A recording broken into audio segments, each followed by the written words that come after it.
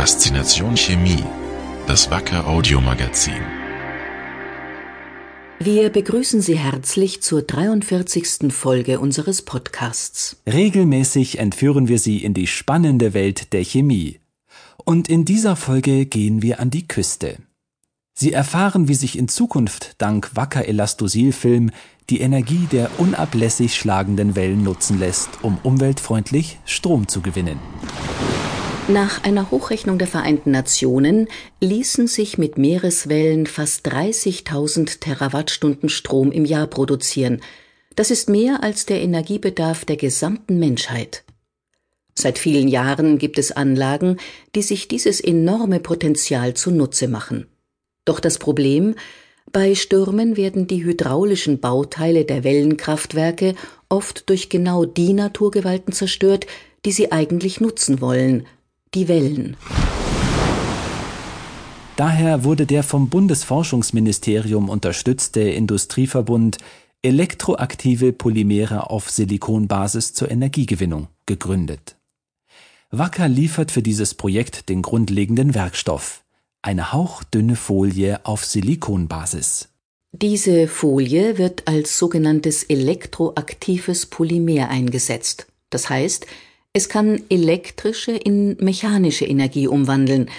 Nach einem ähnlichen Prinzip funktionieren sogenannte künstliche Muskeln. Die Silikonfolie wird dazu auf Ober- und Unterseite mit einem flexiblen, elektrisch leitfähigen Material beschichtet. Legt man nun eine elektrische Spannung an, ziehen sich die beiden Elektroden an, denn sie sind entgegengesetzt geladen. Dadurch drücken sie die weiche Folie zusammen. Die Folie wird also dünner und dehnt sich dadurch in der Ebene aus. Das Element wird insgesamt flacher und breiter. Stapelt man jetzt sehr viele solche Folien übereinander, lassen sich sogar Bewegungen im Zentimeterbereich erreichen.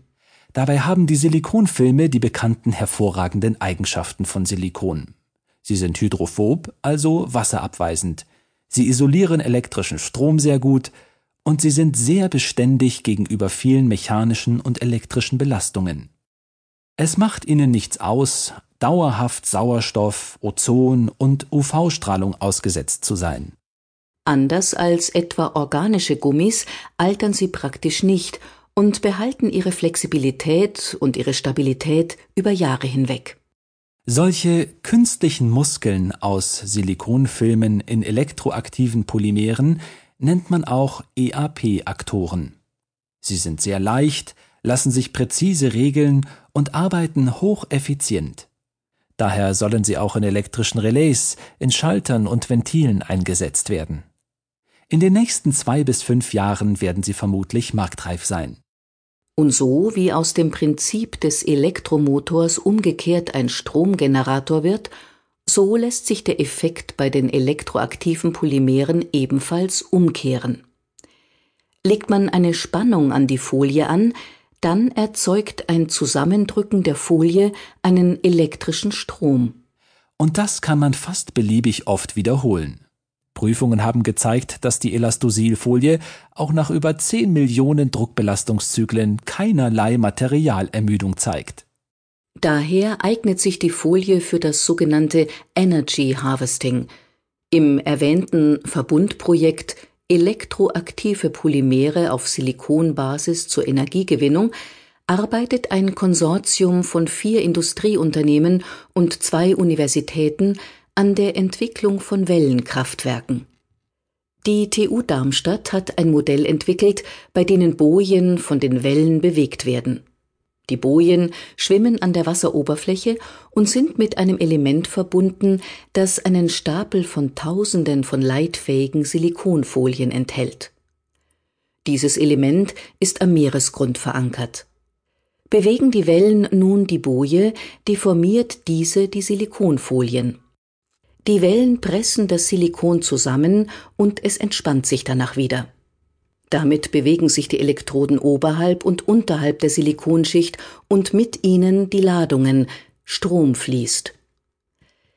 Die mechanische Energie wird damit also in elektrische Energie umgesetzt. Die elektrischen Ströme der einzelnen Schichten addieren sich. Und ein solches Wellenkraftwerk besteht aus etlichen solcher Bojen. Die Darmstädter Versuchsanlage erreichte einen Wirkungsgrad von 50%. Ein hervorragender Wert, an den konventionelle Kraftwerke nicht heranreichen. Noch in diesem Jahr soll ein erstes, maßstabsgetreu verkleinertes Modell des Wellenkraftwerks zu Wasser gelassen werden. Im Wellenkanal der Technischen Universität Hamburg-Harburg. Ein solches auf Silikonfilmen basierendes Kraftwerk kommt ohne hydraulische Komponenten und Turbinen aus. Es ist praktisch wartungsfrei und damit viel günstiger im Betrieb als herkömmliche Wellenkraftwerke.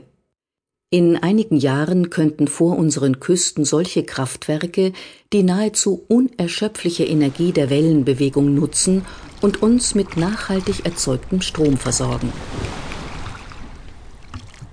Das war's bei Faszination Chemie. Mehr Infos finden Sie im Internet unter www.wacker.com/podcast.